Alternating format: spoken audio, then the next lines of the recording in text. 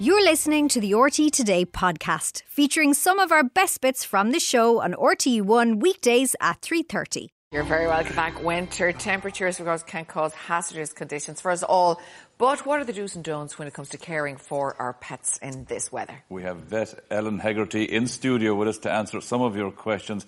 And you have brought a very special Persentocht sa studio. Who is this guy, Ellen? Sean McCara Alling, Nigel. Nigel. And Nigel is from Irish Guide Dogs for the Blind, and he's 9 months old. And he's living with a foster family at the moment they're a volunteer family who are training him. Yeah, tá sé go hálan. Tá sé go híomhann ar fad, tá sé có Alling, agus tá sé có tócail a bia. Yeah. So he knows the bia is in my poka. So that's why he's yeah. It's great that they're all volunteers who take care of these gorgeous dogs as they're in training. And how long does it take for a dog to be fully trained at guide dog? So up to about 14 months, I think. So this particular family, they have a dog in service in Donegal at the moment, which is amazing. So I was Nigel chatting is their to second the dog. carer, And the guide dogs are looking for people at the moment. Great. Yeah, so they're actually looking for volunteers at the moment. So if anybody is interested, there's a few criteria that you have to just meet in the first instance. You have to have a garden. You have to be over 18. You can't have any children that are under 5 years of age. And if you do have a dog, it has to be a kind of a quiet and friendly dog. Great. And it just has to be vaccinated and neutered as well. Outside that, do you need any training? Yes. So Michael, who's training Nigel, he's trained. So Michael gets trained to train Nigel. And then they have like regular meetups. So you do need time as well to kind of meet with the guide dogs and get your training, and your training gets evaluated. Both Nigel and Michael get evaluated on a monthly basis. We often see them more walking on the mall, walking all around here in Cork. And the first thing we want to do is to put out your hand, but you're not supposed to. No, so this is like a do not disturb sign. Okay. So when the vest is on, the dog is working, and if you actually, I know everybody who wouldn't want to go up and give Nigel cuddles and love, but when the vest is on, the dog is working, and you can actually really disrupt them and their training if you try to approach them and get rubs when the vest is on. But once the vest is off, you can roll around in the ground nearly with them. You can do whatever you want. Yeah. Ellen, we've lots of questions, so we're going to jump straight in, if you don't mind, to our viewers' questions. First of all, I suppose, before we go, just want to ask, are there certain things you should do at this time of the year with animals? I mean, do dogs need to wear, when you're bringing them out walking, like a winter jacket? Okay, that's a great question. So it's really cold at the moment. So I suppose the first thing to think about is, like, how cold is it? If you've loads of layers on, like, dogs are naturally insulated against the cold because they have these lovely big furry coats. And if you have Bernese Mountain Dogs like Michael D. Higgins or something, they don't need a jumper. And most dogs don't. And I think we have to be cognizant as well of not adding to fast fashion with our pets. So most dogs don't. But if you have a little small, elderly, very skinny dog, and some of the sighthounds, so if you have a greyhound that isn't well padded, Nigel. Give him a drink. No, give him a drink. Let him have it. I'm not sure now because you're in training. You're not meant to be drinking. Sorry. Okay, sorry. But, I'm sorry. where were we? You're saying some of the sighthounds. So some of the sighthounds, if they're skinny as well and frail, yes, they may need a little jacket or coat. But other things are really important this time of year, paw care. So just remember, there's ice on the ground. Their little paws can get very irritated, especially if there's grit or salt spread as well. It can really irritate in between the paw pads. So always check the paws afterwards. Wash them and dry them. Be very cognizant as well as if you're using antifreeze in your car, don't let any antifreeze go into puddles because it's really toxic. And they can lick them. Yeah, and cats love it. I remember that. Cats love antifreeze. It causes, it's a fatal kidney. It can be fatal. It really affects their kidneys. Speaking of cats as well, they love hopping up into engines this time of year because they're lovely and warm. Maybe give the bonnet a bang if you have a few stray cats knocking around the place.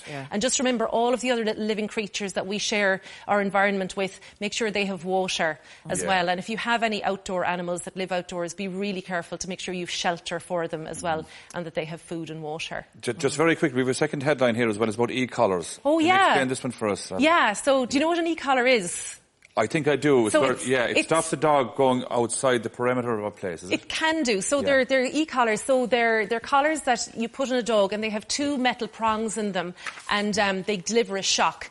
So we're really lucky in Ireland in that we have this amazing group. They're an advisory group on companion animal welfare, and they've advised the government that we as a country look at e-collars. But it's not actually the e-collar you were talking about, Dahi. So they don't want us, they're not necessarily looking, they don't want to look at the moment at these ones that control the boundaries boundaries around our homes, nor is it the ones that are anti-barking. It's very specifically remote control e-collars. So that'd be where I'd put a little remote control or a little collar around your neck, and every time you said something I didn't like, I'd zip it and you'd be bouncing off the sofa. You'd be here all day. They get a shock, is it? Yeah, so they deliver a shock. That's they not deliver, very nice. No, it's and you know what? When you see how amazingly well Nigel is trained and how these dogs, you know, look, when you see how these dogs are working. Yeah. And how they have such an important job, and it can all be done through positive reinforcement. Like sheepdogs and stuff, is that what you're talking about? No, it's just any dog. It's any dog to just, it's a way of, it's a punishment. So instead of, it's shocks instead of sausages, so essentially. This is what we're looking just to clarify. Okay, that's what's being looked at. So what it is you deliver a pain, or like a shock that is kind of painful and induces fear, so that a dog won't repeat an unwanted behaviour. When, I suppose, when you look at dogs like Nigel, how they're trained is through food and positive reinforcement. And, you know, I think in this modern age, when we have this amazing way of training dogs with positive reinforcement, do we really need to stress dogs out with electric shocks? He loves the script anyway. He does. We have a picture here of Otto. And this is a question from one of our viewers, and the question is, why is Otto so anxious and nervous? Yeah. Well, actually, this is a good question, because Otto, I believe, just looking at it, I think it's a papillon, is it? Yeah, they're called papillons because their little ears look like butterflies. Yeah. They might need a collar or a little winter coat as well. They might do, or little short walks, short frequent walks as well can be a good idea for these dogs. Yeah. So if the question is, why is he anxious and nervous, do you think? Okay, so that's a big question. Why is a dog anxious and nervous? If you're concerned that your dog is anxious and nervous, what age is Otto? And how long has he been anxious and nervous for? 1 year old. It doesn't say how long he's been anxious for. Okay, so if he's a 1 year old, he's possibly been anxious and nervous for a period of time. So what I would recommend is, first of all, get a physical check at the vet, just to make sure there's no physical issue going on there. But then the vet will recommend a behaviourist, because often anxiety and nerves will be behaviour related. So that's what I would probably... And your vet would be very good at recommending a good behaviourist to do that. That's a good one. Now we have Coco's a rescue kitten with skin allergies. We'll take a look at Coco here. So Coco is, what do you call that? A tortoiseshell. Yes, they're called calico cats in the States, and we call them tortoiseshells. And interestingly, if you see a tortoiseshell cat, you know it's always female. Yes, I have one actually. My sister has now. So they need the two X chromosomes. To express the black and the ginger. So it's very hard not to pet this dog. I know. So basically, skin allergies. I think we're doing terrible things to all of these dogs. I know. We can't tell we're live. We're trying to. But it's all for the better good. It is. Yeah. Ellen, what if a cat has skin allergies? What do they need? So that's a really interesting question again. So cats, it can be two things. Cats can look like they have a skin allergy when sometimes it can be stress related, but cats can also actually have skin allergies. And I actually saw this question come up on the Today socials, and it's really interesting because the owner appears to have looked at all of these different factors. For example, she swapped out the regular cat bowl for a ceramic bowl because the cat has some issues under the chin, and sometimes they can have plastic allergies, which causes acne. But what I would say is, and plus it lives with other cats as well, and there's building works going on nearby. We're shaking the mug. He wants a Today Show mug, so that's what he wants. I'm going to take you back. Nigel. You have to enter the 50-50 quiz to get one of them. Nigel. So maybe take a look at, what about something Nigel, like a pheromone, Ellen? A pheromone release thing? Would that help? No, I think what you would need to do there is, in the first place, have a full vet check to see what's causing it. And I did see that they've already had bloods done at the vets on the question in the socials as well.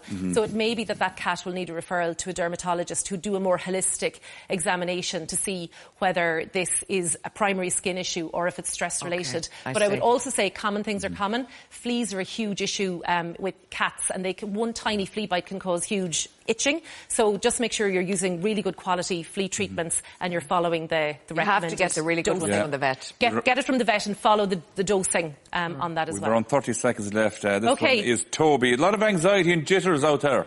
This is my Bichon stroke a Maltese, Toby, who is anxious and jittery. Another anxious and jittery. Any other details on that one? That's all it says here, I'm afraid. And a lovely picture. So go to your vet, maybe? Yeah. I did see one on your socials where it was anxious and jittery and had recently had an anal gland issue, and had gone off its food and was a little bit dulling down in itself. I wonder, is that Toby? Maybe that's so what I would say is go to your vet and get a full health check. And because especially if this has come on all of a sudden, then it may be that there's some underlying condition there that needs to be assessed. You'll be back to us. There's loads more questions here. Very totally, we have. Well, if I get to meet beautiful dogs like Nigel, of course I'll come back. You're gorgeous. Ellen, we'll see you next time. Gorgeous. Thanks a minute. Thanks a mil for listening. Don't forget, you can tune into the Today Show every weekday on RTE1 from 3:30. Or if you miss the show, you can always watch us back on the RTE Player. Visit rte.ie/player. Stay tuned.